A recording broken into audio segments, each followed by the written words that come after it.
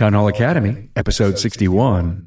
By understanding what the numbers are that you need to break even, it's definitely a number you want to know. You'll know if you're digging a hole.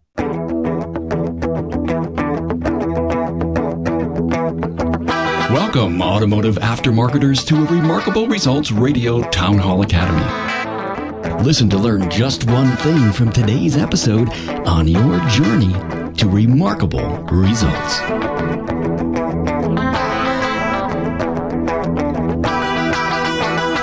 Welcome, automotive aftermarket professionals, to the Town Hall Academy, episode 61, with an important discussion on break-even, knowing your daily sales nut. Carm Capriato here, thanking Jasper Engines and Transmissions for their support of the Town Hall Academy. Need a diesel engine? Performance and reliability. Now that's what Jasper's remanufactured diesel engines provide mile after mile. Their running completed engines are dynamometer tested with horsepower and torque ratings recorded. There's a nationwide warranty included too. Talk about dependable service. Have you had a chance to listen to the Town Hall Academy archives? Well, all you need to do is scroll through your podcast subscriptions and find all the episodes that start with THA, or go to remarkableresults.biz/academy. You'll be able to review every episode and also listen there. Joining me in this academy on knowing your break even is John Francis from Francis Automotive Services, Westchester, PA, and an elite worldwide business coach. And John Cooper, partner at ECP Auto Repair and Service in Cayuga Falls, Ohio. And to round out this panel, Rick White, president and lead coach for 180 Biz. Today's podcast has a sister video. Now find it on my YouTube channel or on my website on the show notes page at remarkableresults.biz/A061. Also on the show notes page, find my guests' extended bios, previous episodes that they've been featured on, and the key talking points so you do not have to take notes. Also on that page, you'll find the link to download the break-even spreadsheet that was referenced by John Francis as his gift to you. Now join John Francis, John Cooper, and Rick White as we talk break-even and why it's so important to know it and to beat it. And as with all Academy discussions, this forum goes beyond the topic at hand. A great many thoughts and ideas to ponder as you work toward improving your company's profitability.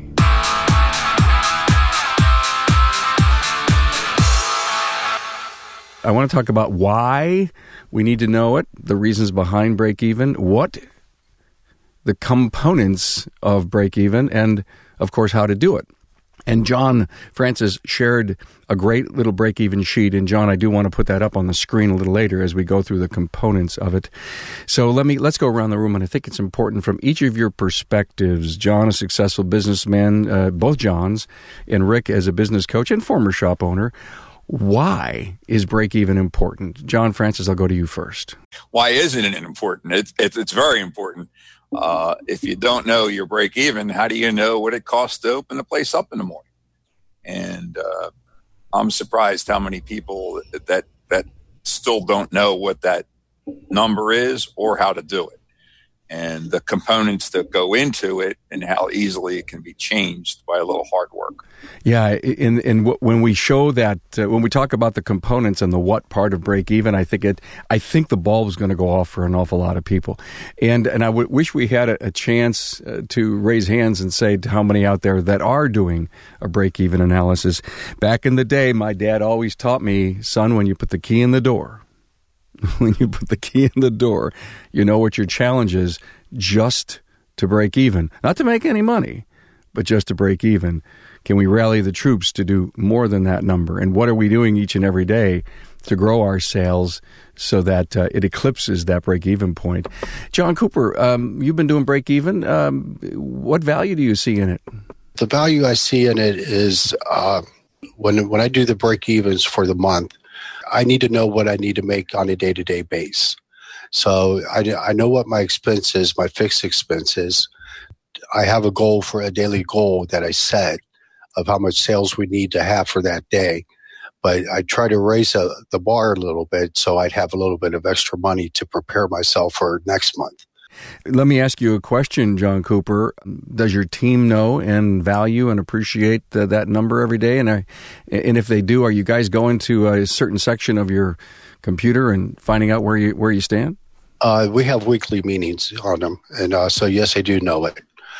They know the break-even number for the month. They need to know, or they do know, how much we need to make that day, what the sales need to be, and I keep the whole team involved in how much money the place needs on a day-to-day basis to survive with that 1 month.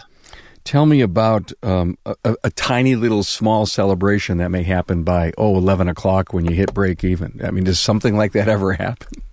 Not so much as celebrations, but we do award the guys for anything above the break-even number.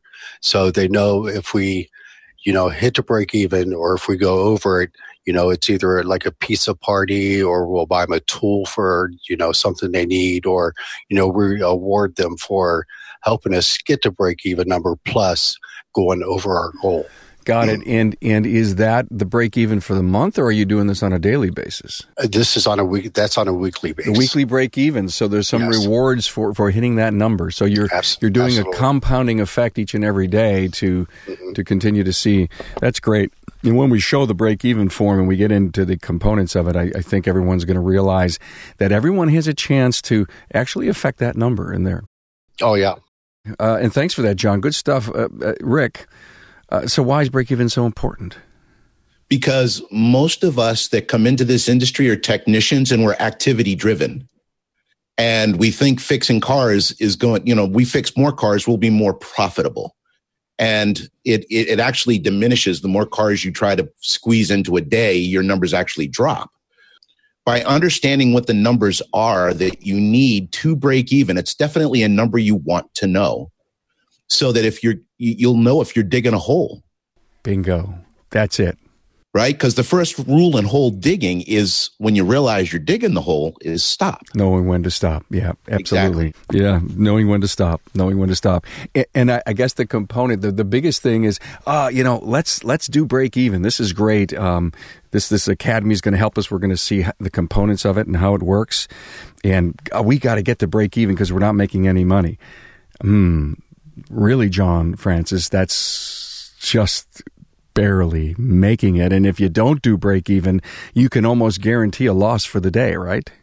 Well, that's true. And I think, just to add to what John Cooper, because John does the numbers at his company, and Nate is his partner, and he handles the service desk. So they award guys when they hit over their sales goal for the week. Break even, they go by, but they're hitting the big sales goals numbers, right, John? Yes. Yeah. Let me go back to John Cooper. Sales goals are designed to be a profitable goal, right? The answer is yes. Got it. So you got a sales goal now. John Francis, you are John Cooper's coach. Am I right? That's correct. Mm-hmm. My first client.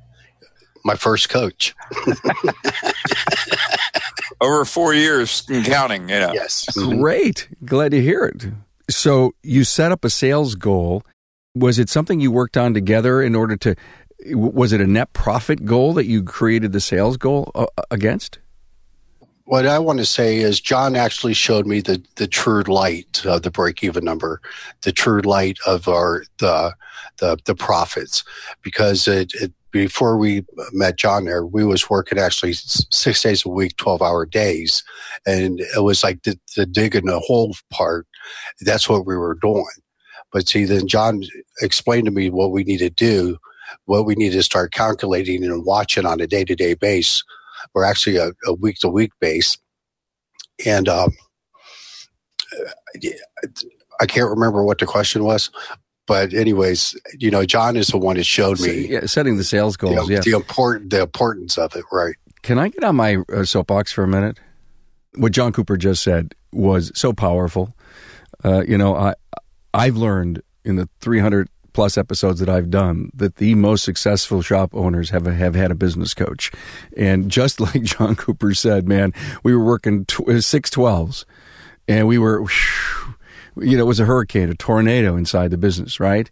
And you got yourself a business coach. I have heard those stories over and over again, and we've done academies on this. It's just great to hear an unsolicited solution that you brought up, John, for the reason to hire a business coach, and maybe, just maybe, the people that are going to listen to this that are either commuting or whatever, they'll listen to it in a year. They're going to go back and say, you know what, we got to do this. And when people, the story is can you afford a business coach? And just like you said at the beginning, John, you can't afford not to. Guys, we need to talk about the components and how we actually create and make up break even. John, I want to bring up that beautiful chart that you sent us. I'm going to share a screen that I have up. And if you all can see it, tell me that you can see it. John Francis, please walk us through this. The key, and this is not my sheet, it's a sheet that I borrowed from another coach. The components that you really need to have are, first of all, your total gross profit. You can use year to date, you can use month to date. I like to, when I'm doing demos with clients, to work with month to date, because as you change these numbers, it's easy to play with and say, look, guys, you're at 52.3 total gross profit. Let's put it up to 60.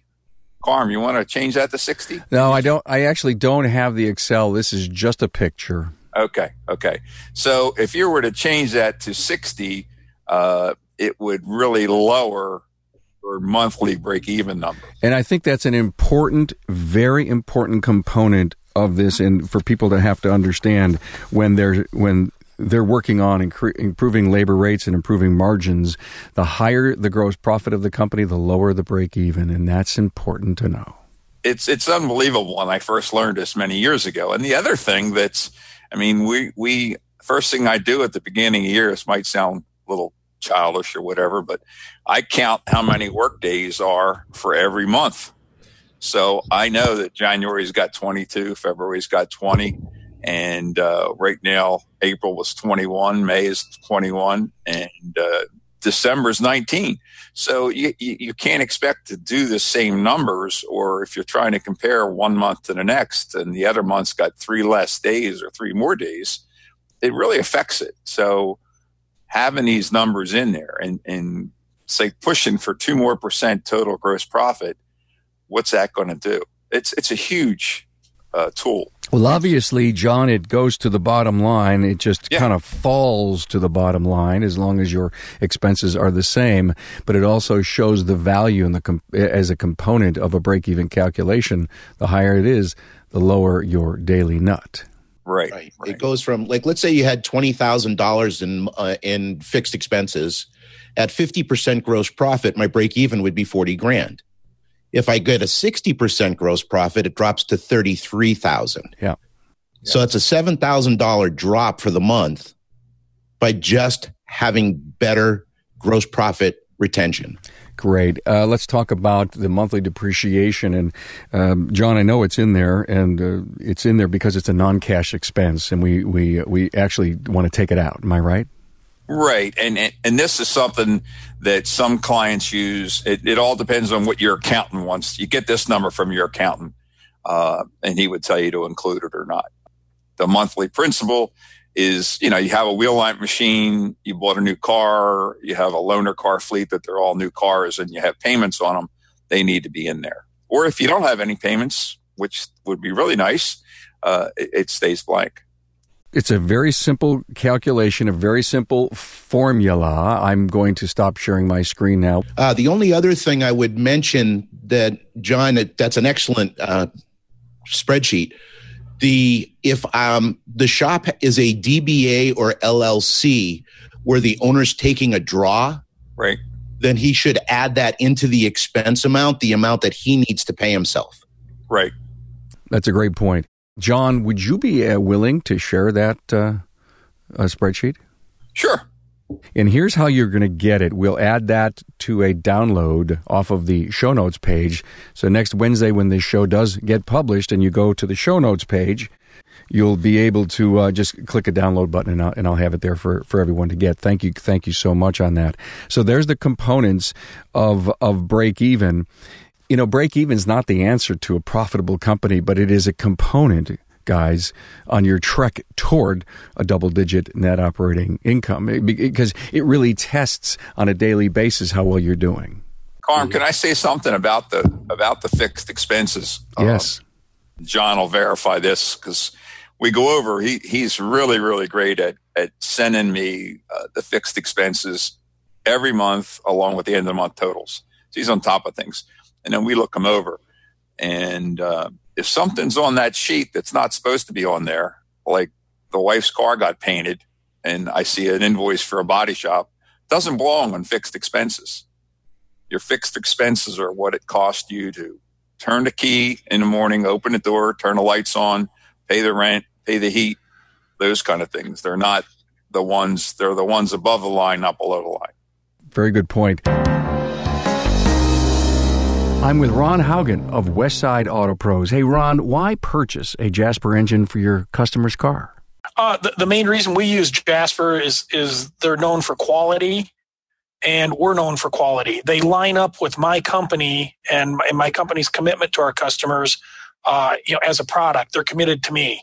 Hey, Ron, are customers investing in their vehicle today? Absolutely. We see the surveys from AAA and all the different people out there where the average age of a car on the road is 11 years old. Some are even saying 12 now. When you think about that, for every new car sold, that means there's a 22-year-old car being driven on a daily basis. To me, that's amazing. The only way we get an average age of a vehicle on the road like that is because people are reinvesting in a car. And I think the reason they're reinvesting in a car is the cost of a car. I mean, cars are $30,000, $40,000, $50,000, $60,000. Why not drop $4,000, $5,000, $6,000, $8,000 into repowering the vehicle and get it back on the road? Hey, Ron, thanks for your insights on Jasper. Thanks for asking. Rick. Yes, sir. John was just talking about expenses, and, expense creep is something that hurts everybody. Am I right? Yeah, I have Rick's rules, and one of Rick's rules is if you don't watch your expenses, they're going to grow. It seems you get busier, you just start spending more money. So you got to really watch the expense creep, but you also have to watch your margin. You have to watch the gross profit, because you could have the sales, your break-even number is a great number to watch, but you got to be careful. You could have, let's say you have a diesel engine you're putting in this week. It's going to make it look like you've hit your break-even, but the margins are so low on that engine that it's not going to be the same. So it's a good indicator. And John, one of the things I like to do with the break-even is I like to break it down to build hours per day. If you understand what their average revenue per build hour is, and you know what the break-even is, you can tell them how many hours they need a day. And that tends to work really well. And it's a simple number to follow. So I firmly believe that the most important number in any shop is the build hours. When I build a sales goal, it's based off build hours potential. We have the break even, which is, this is let's think of it as a football field, right? Here's the safety. This is when I get hurt. This is my break even. And then I got my touchdown. That's my sales goal. So I'm operating within here, striving to get a touchdown. But I want to keep it as simple as I possibly can when I'm sharing it with my people. Now, the build hours tends to help a little bit with the ups and downs of the different kinds of work you do. It's not an exact science, just like break even isn't, but it's something to think about. Good stuff. Sales goals. Here we are talking about break even. That's what the show is all about. I think we've actually nailed it. Frankly, we could probably end right now, but I want to go into sales goals. Can anyone here share with me any strategy behind setting that sales goal that will actually produce the kind of net operating profit we're looking for? Absolutely. Look at your people. Look at your facility right now and look what the potential of build hours is. Let's say I have 3 A-techs. Now, John, I don't know about you, but an A-tech, 10 to 12 a day with the front counter running right and communication the way it should be, I think is very doable.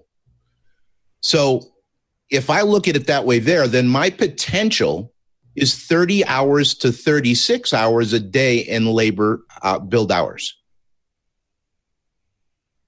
That's how I set my sales goal. Because what happens too many times when we set goals is we let restraint or constraints set the goal for us. In other words, I've got a tech that can't bill more than 5 hours a day.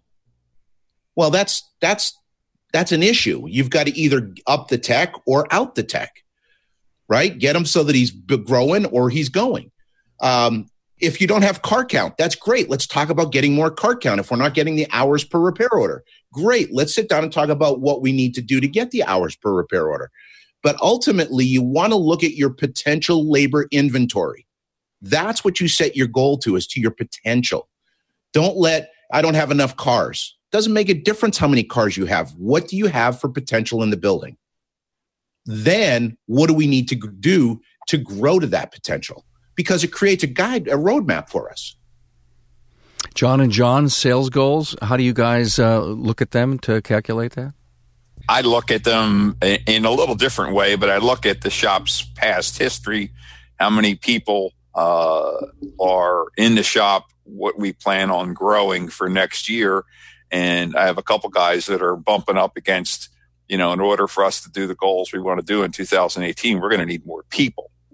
So we plan the goal first, and then we realize, okay, we're going to need another service rater and another tech. And I have one diesel shop, and I've done the math with him as far as how many hours that diesel shop can do with one tech, and the parts in a diesel shop is a different role, a different business model, but that could be $350,000 in sales with one guy. So you have to have the people in order to do the goals. You can't just set the goals. You have to figure out what equipment, what kind of, do you need more space? Do you need more people to do those goals? That's what we do at the end of the year. Usually in November, we started planning we try to plan 3 years ahead.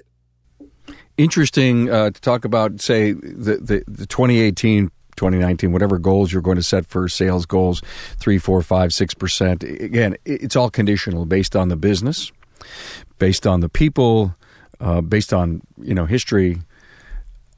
John Cooper, did you say earlier that it's you and John who actually work on that sales goal together?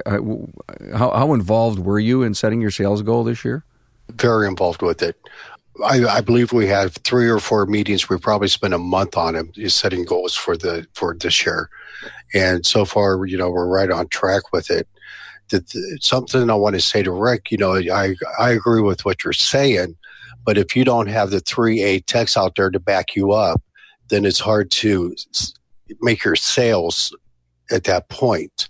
If you have a B class tech that's only bringing you in 7 hours a day and you're paying them 8, you gotta figure out other ways as well, because this is a big problem we're having within the industry itself. Is getting good techs in the building, period. If your tech isn't living up to the 10, 12 hours a day, there's other ways to go about that to get your sales numbers. There's right. There's other options out there besides throwing everything on to build hours. Right. Well, the build hours, you're going to look at what your potential is. I use 3 A techs as an example, but you might have an A tech, a B tech, and a C tech. That's still your potential. Correct. Right. So now it's 20 hours a day instead of 30 or 36. So it depends upon what you have in the building. But the other thing is, I think that, like, my goal when I hired a tech, if he was a B tech, my goal was to make him an A tech. So I worked very aggressively. And when I hired my guys, I made it very clear, I'm not hiring you for what you can do today. I'm hiring you for who I believe you can become tomorrow. And I think that's important to set that standard at the beginning for growth. That's what you're doing with John as an owner. That's what we need from our people. We need to see them grow. And we've got to have that culture. The thing is, I see so many shops that are so underperforming, and Carm, you said 4, 5, or 6% growth rate. John, I don't know about you, but a lot of times when I start working with a shop, they're capable of sometimes 30, 40, 50% growth rates very quickly. You know, Michelangelo said something very wise. He said the danger in setting goals is not setting them too high and missing them. It's setting them too low and hitting them. And I think that's really powerful. We need stretch goals. I've been doing a lot of reading on goals. There's the more aggressive a goal is, the more power it gives us to drive us forward. The other thing you asked, you know, was it his goal? John, I hope you'll agree. As a business coach, it can't be my goal. Right. No, it isn't. Because they'll never do it. It's got to be their goal. Oh, it is our goal. We're the ones that set the numbers. Absolutely. We push. We'll prod. We'll tickle. Right? Right. On goals, Rick, our philosophy is if you're hitting goals at least 60% at a time, we've got it. Too low. Well, if you're 80%, you're too low. 60%, people have to hit goals. They have to be able to hit goals on, you know, 60% is a good number. If they get too low, they give up. Right. You know, and if they hit the goals too often, it's too low. But I want to say one other thing, Carm, about expenses and expense creep before I forget it. I recommend that we do break evens 2 to 3 times a year, because at the rate, Mitch Snyder said this many, many, many years ago, and I'll never forget it. Our expenses in this industry tend to go up way quicker than we could even get a hold of them and realize that we need to make adjustments on labor rate. And our labor rates are kind of we don't even talk about them too much. The big number we focus on is the effective labor rate. What you're actually getting for that dollar. Your door rate could be $100 an hour and you're getting $112 effective labor rate. You're doing a good job. If your door rate's $100 an hour and you're getting $65 an hour, that's a problem. Right. But that's 2 statements. But you need to watch your expenses, watch if the oil's going up. Just don't enter the inventory, watch the prices, because before you know it, your break-even number is higher and you don't realize it. Right. And that's the same thing with your gross profit. Right.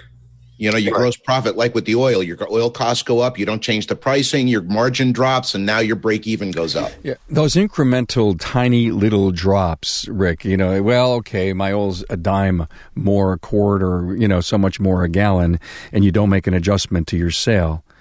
All of those little tiny, you know, we can call it creep, we can call it cost of goods creep, we can call it gross margin creep, loss of creep, and expense creep. Great points. This really all has to do with break even. I appreciate that. Let's go back to some components of the sales goal. And you're right about a double-digit great stretch goal. But is average repair order a component of a big sales number?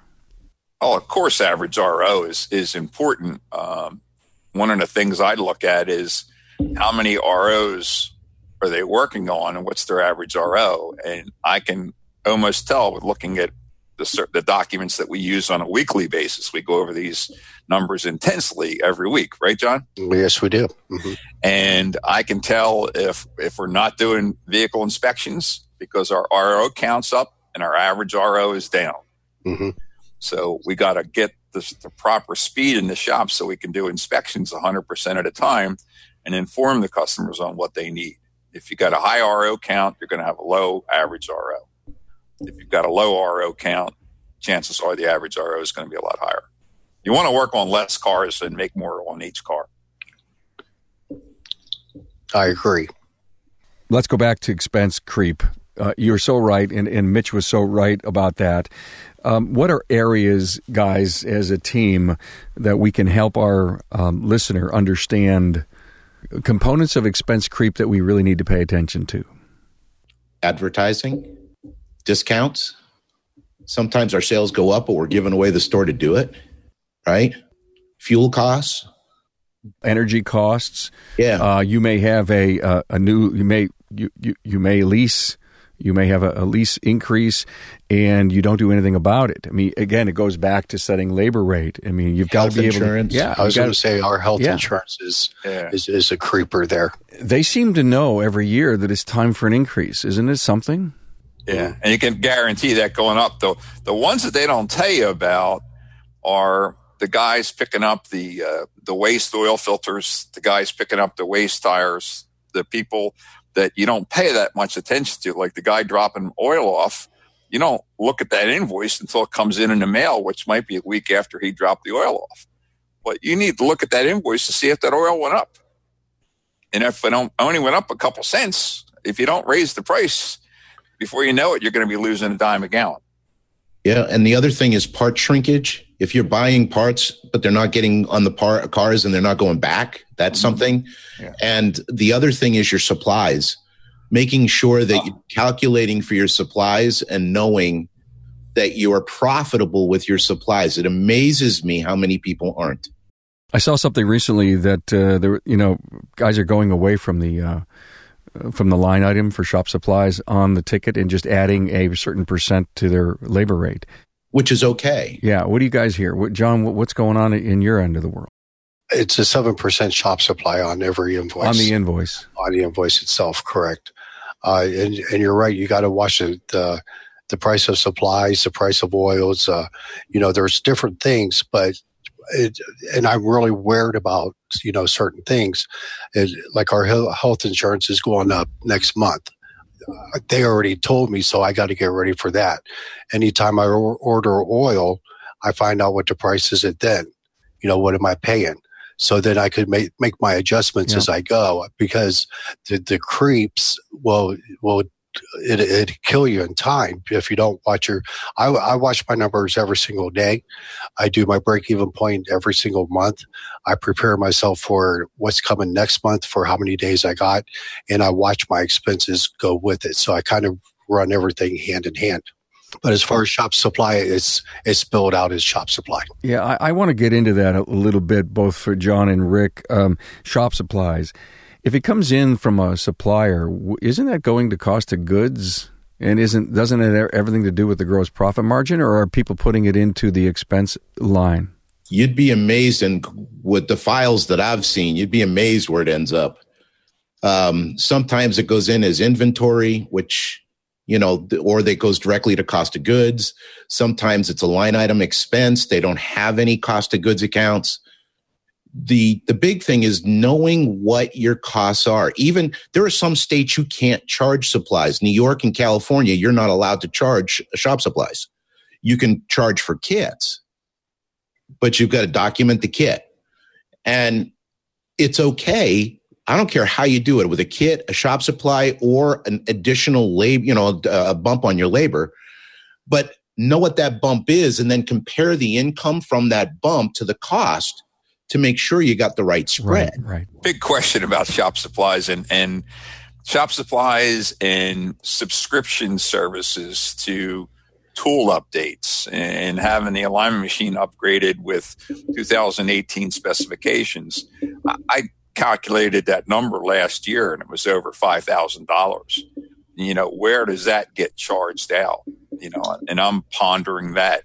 So where does it go? Let's look at it, John. Where do you put it on the P&L? Rick, where do you recommend it? And John Cooper, where does it show up on your P&L?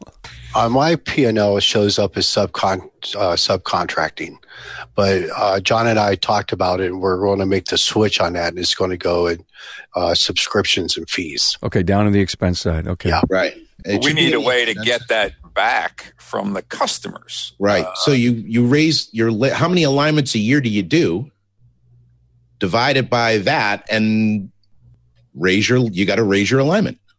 I'm in the process of doing that with check engine light codes on the software, because I can tell how many check engine lights I did during the year, and that's where the majority of the cost is.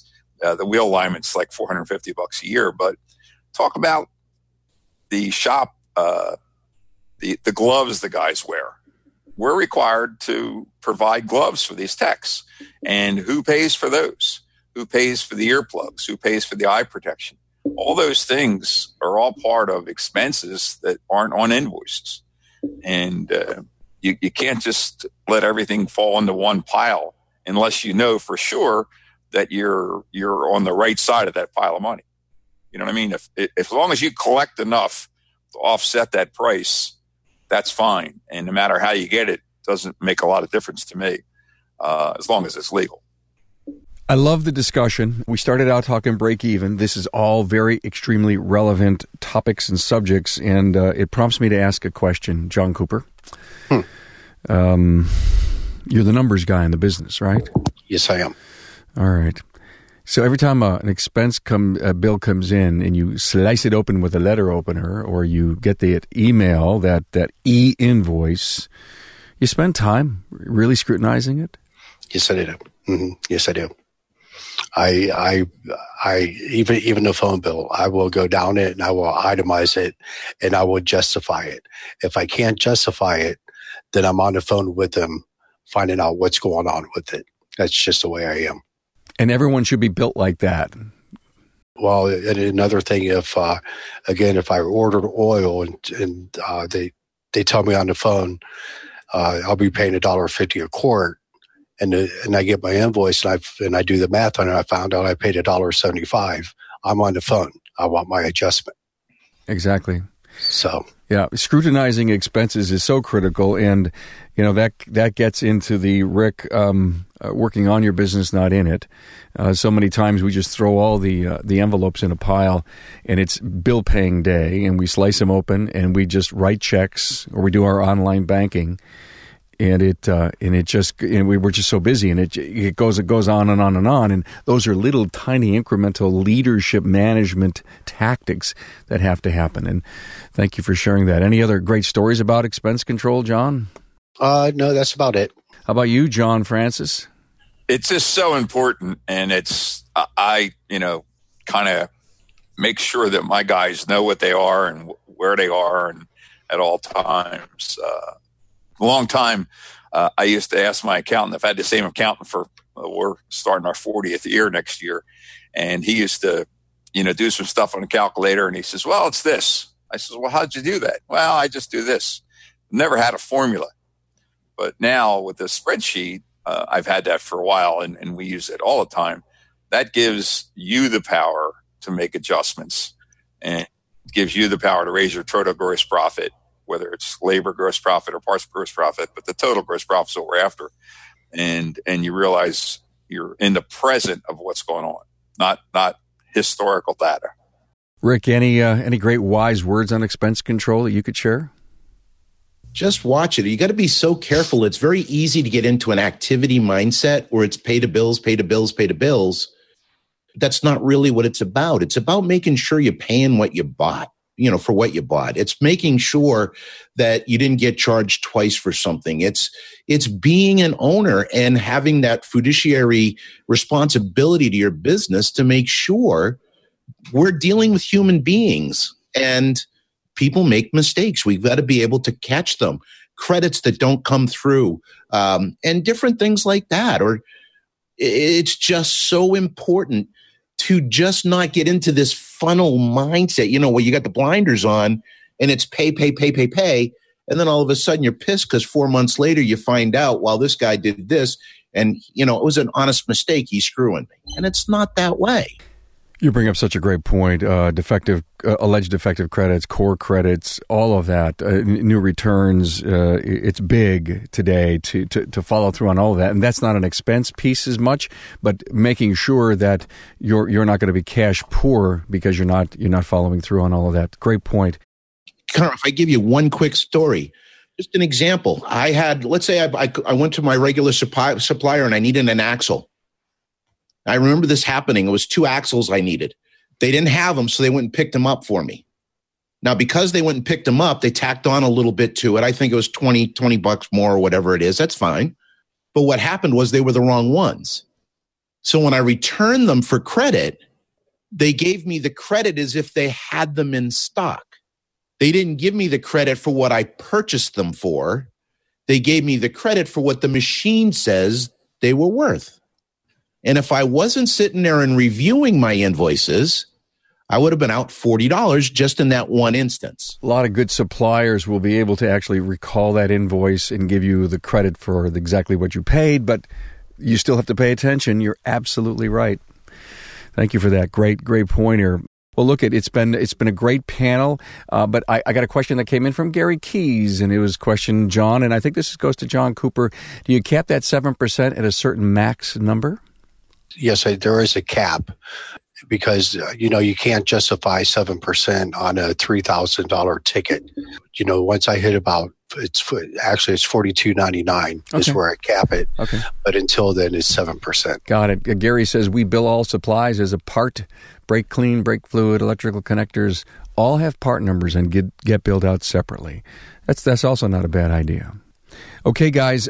Hey, this was great. Break even, know your daily nut. And the thing I loved about where this went near the end, guys, is that we talked about expenses. And when you look at that break even number, boy, that's a big component of it. Gross profit margin and expenses.